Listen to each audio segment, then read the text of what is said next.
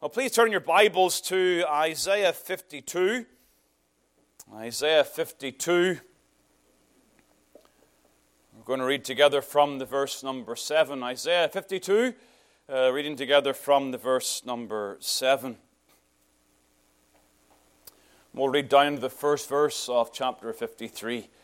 Isaiah 52, verse number 7, the Word of God says, "How beautiful upon the mountains are the feet of him that bringeth good tidings, that publisheth peace, that bringeth good tidings of good, that publisheth salvation.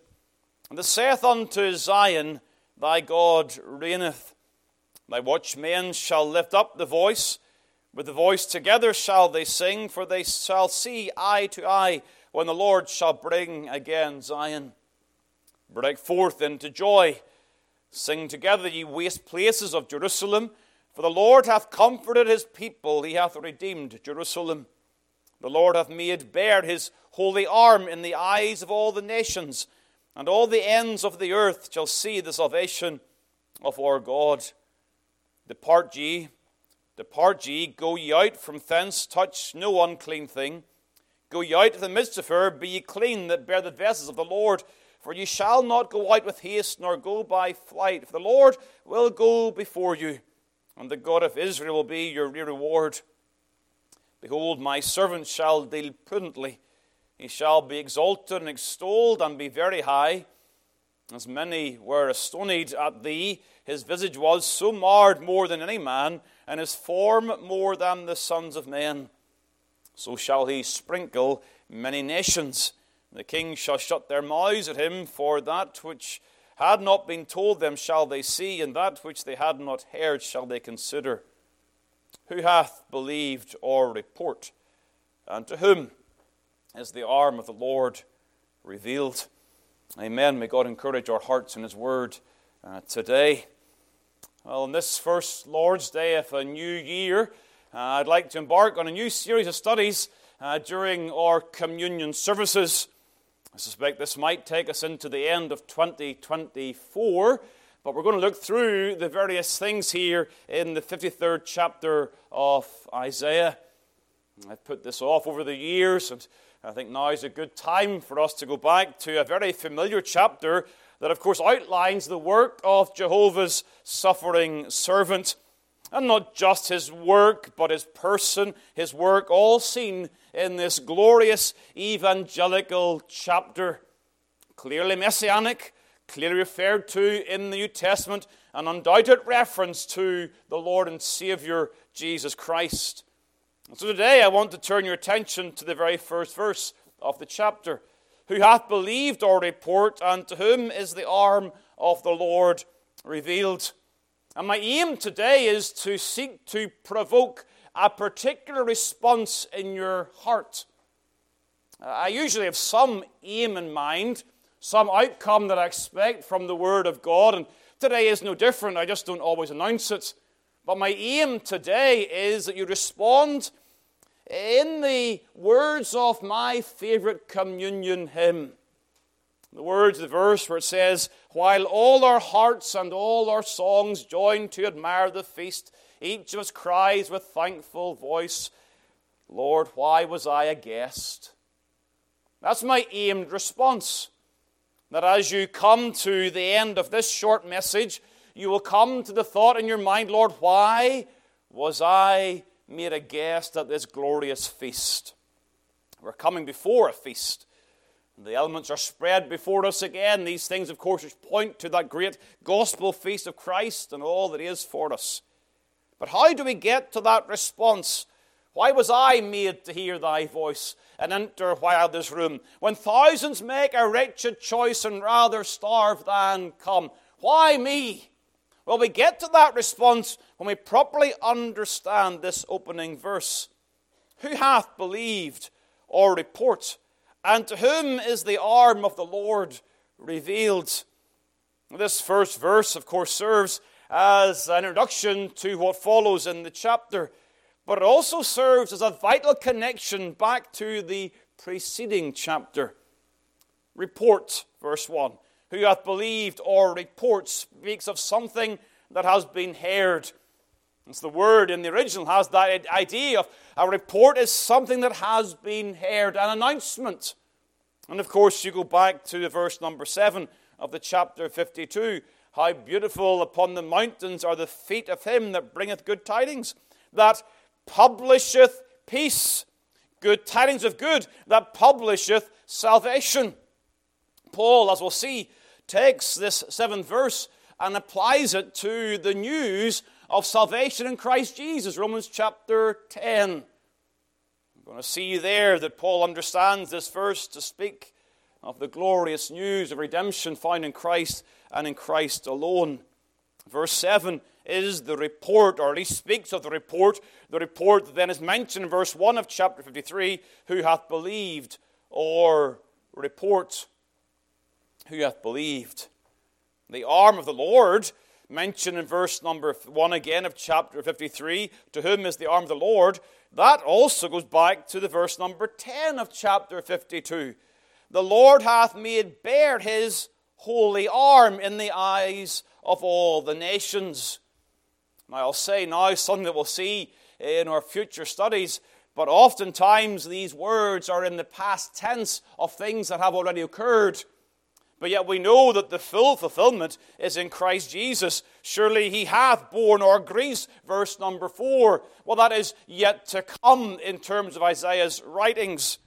But such is a certainty that the prophet can speak in the past tense, understanding these things to certainly be coming to pass.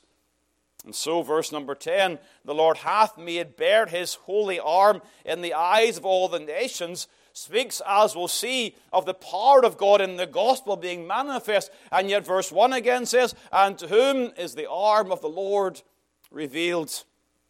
The Lord's power has been revealed in the coming of his servant, in the success of his servant. Behold, verse 13, my servant shall deal prudently. He shall be exalted and extolled and be very high. So shall he sprinkle many nations. He shall see of the travail of his soul and shall be satisfied. The arm of God is revealed in the success of Jehovah's suffering servant. And so this chapter again outlines God's work in saving sinners through Christ, the work that is then announced and proclaimed, and yet who hath believed or report. One writer says this, the prophet in the former chapter has been speaking of Christ as God's servant who should be extolled and made very high. And before he proceed more particularly to unfold this mystery of the gospel, he cries out by way of regret, who believed or report? Alas, would he say, for as good news as we have to carry, few will take them off our hand. Such is man's unconcern, yea, malice and obstinacy, that they reject them. There's good news. And yet verse 1 has this sense of regrets and sorrow. Who hath believed or report? And so as we look at this report and this arm that is revealed, please note first of all that the gospel is indeed a report that comes from God. Good news. Verse 7 again of chapter 52, that bringeth good tidings of good. Is that not the words of the angel at the birth of Christ Jesus? Luke chapter 2, the angel said, fear not, for behold, I bring you good tidings of great joy, which shall be to all people. The angel is really taking the words of Isaiah here and repeating them in the hearing of the shepherds. Words that we also get to hear. Good news, information that is relayed to our hearing. You'll see reference in verse number 8 to the voice. The watchman shall lift up the voice with the voice that speaks, the voice that communicates words that can be heard. Please note that in verse 1 of the 53rd chapter, the word report is preceded by the word or. This is not just Isaiah's report. This is the word of all the prophets of all ages. This is the consistent gospel news, the good news that salvation only comes in Jehovah's appointed way. Consistent. God has given his word to prophets and apostles who record the word which preachers can now repeat. You see, please turn across now to Romans chapter 10. The gospel comes as a report to our hearing, a verbal communication of information. Oh, the best of news to the worst of people, but it comes to our hearts, it comes to our ears. Of course, verse number 13 of Romans chapter 10, for whosoever shall call upon the name of the Lord shall be saved. But how shall they call in whom they have not believed? They're going to call upon the Lord when they come to believe in the grace of God. And how shall they believe in him of whom they have not heard? And how shall they hear without a preacher? And how shall they preach except they be sent? As it is written, here's Isaiah 52, how beautiful are the feet of them that preach the gospel of peace and bring glad tidings of good things. But they have not all obeyed the gospel. And note the next quotation, verse 16 of Romans chapter 10. For Isaiah saith, Lord, who hath believed our report? So then faith cometh by hearing, and hearing by the word of God. So here we see very clearly the gospel that is referred to in Romans chapter 10 is predicted in Isaiah 52 and 53. It is the good news of Christ Jesus. Because whoever is going to come to believe in the Lord must then come in verse number 9, confessing with thy mouth, if I can put it this way, that Jesus is Lord. Jesus, that name that is given to him at his birth, he is the Lord. And thus the faith that is required in Romans chapter 10, predicted in Isaiah 52, is faith in the incarnate Jesus, who therefore is the suffering servant. The Jewish Messiah is Jesus, and you must believe on him to be saved. And that is reported in the gospel. These are words that come to your minds. Verbal inspiration. The source of this report is God himself. The arrangement is of God. The announcement is of God. And today we remember the gospel of God. Just stop for a second. Stop in your tracks. Think of what's contained in that little phrase, the gospel of God. It's God himself who brings this good news to your minds. He arranged it. He announces it. It comes as a report from God. I could stop right now, and we could gladly receive these elements with benefit to our souls. In the reminder again that God has such a love for this lost world that he puts in place a plan of redemption and is pleased to make that plan of redemption known to the nations of this world. People like you and me. Why was I a guest? Why did I hear this good news? Why was I so favored of God to be given such insight to see the glorious gospel truth? Why, oh why, oh why, oh why? Only because of God's free love. Nothing in yourself, nothing to merit, but all of God's grace and all for God's glory. The gospel, this report from God. Secondly, the gospel that is a revelation of God's power. Again, I made mention of this, the arm of the Lord. Again, back in chapter 53 of Isaiah. To whom is the arm of the Lord revealed? The arm of God. Mentioned back in verse 10 of the previous chapter, the Lord hath made bare his holy arm in the eyes of all the nations. That reference is interesting in itself. The arm of God made bare in the eyes of all the nations. I think it might refer back, at least in part, to what happens when the temple is dedicated by Solomon. And in the prayer of dedication, he says this, for they shall hear of thy great name, and of thy strong hand, and of thy stretched out arm. And then they're going to pray toward the house, the temple. They're going to hear the report of the mighty arm of God, which is the revelation of God's power. God, again in the terms, the anthropomorphic terms, taking human form to himself, refers, thou hast a mighty arm. God has a mighty arm. Strong is thy hand, and high is thy right hand. Psalm 89, verse 13. And so the arm of God, verse number 53, refers to the power of God. And the power of God is revealed in the gospel. It's revealed in the incarnation. Mary says to the angel, "How shall this be, seeing I know not a man?" And the angel answered, "The Holy Ghost shall come upon thee, and the power of the highest shall overshadow thee." In the birth of Jesus, we see the revelation of the power of God. As the eternal Son of God takes on our humanity, yet without sin. And we see there the power of God manifest, revealed, declared publicly. The shepherds make it known. The wise men come and they make it known. The power of God has been revealed in the incarnation of Christ Jesus. It's the power of God that is revealed in the ministry of Christ. Luke 4, Jesus returned in the power of the Spirit into Galilee. Peter preaches the gospel to Cornelius and says how God anointed Jesus of Nazareth with the Holy Ghost and with power, who went about doing good. The public ministry of Christ in his preaching and in his miracles is a public revelation of the power of God. You don't need to have seen it for it to be a public revelation of the power of God. You weren't present in 9/11, were you? Where you saw the horrors and the evil of people against others.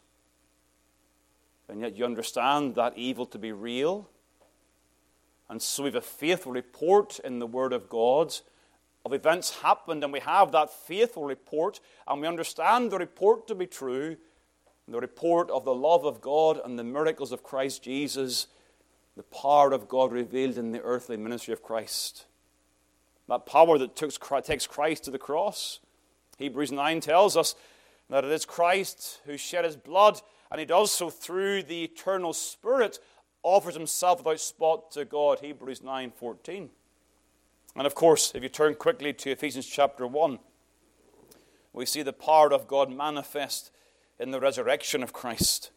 Ephesians chapter 1, verse number 19, in this prayer of Paul to the church, "What is the exceeding greatness of his power to us who believe, according to the working of his mighty power, which he wrought in Christ when he raised him from the dead." The gospel is a revelation of God's power. Don't you see this? Isaiah is referring to the report from God and the revelation of God. The gospel clearly comes from God and clearly reveals the power of God. And yet Isaiah says, "Who hath believed our report?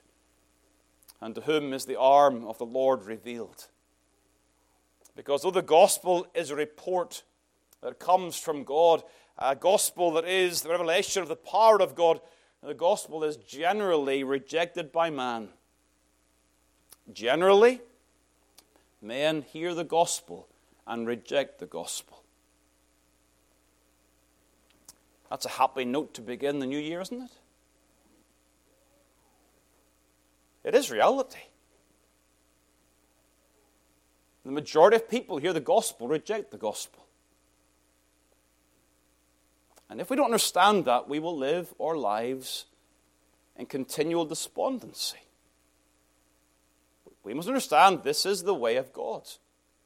Who hath believed our report? The verse clearly does refer to gospel rejection. Paul takes it that way. We read the verse in Romans chapter 10, verse 16. "For they have not all obeyed the gospel." For Isaiah said, "Lord, who hath believed our report?"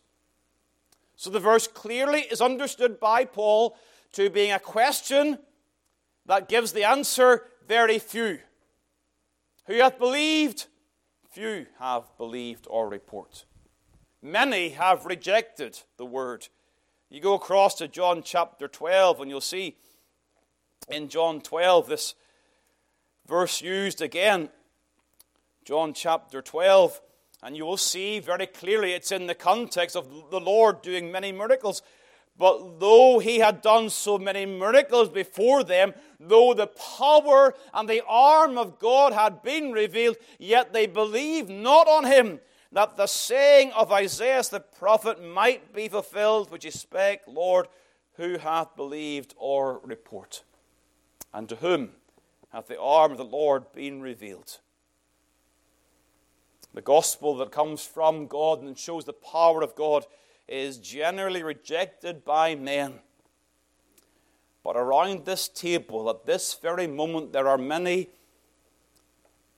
who have believed the gospel report and who have seen the arm of God revealed and believed that what they saw and what they heard was indeed the revelation that comes from God, the good news that brings salvation to all people. Hence, while our hearts and songs join to admire the feast, we cry with thankful tongues, Lord, why was I a guest? Why was I made to hear thy voice and enter while there's room when thousands make a wretched choice and rather starve than come? That's how you should respond to the first verse of Isaiah 53. And if you've lost sight of that, may God open your hearts again to receive the grace of God, because it's all of God, it's all of grace. You can be saved for many, many years and you get the idea, well, I've done a pretty good job of being a Christian. And you think, well, maybe God understood that and that's why He set me apart. No. Before you walked, before you ran, before you could do anything at all, God in mercy puts His love upon you. Lord, who hath believed our report? I have. You have. Wonderful grace.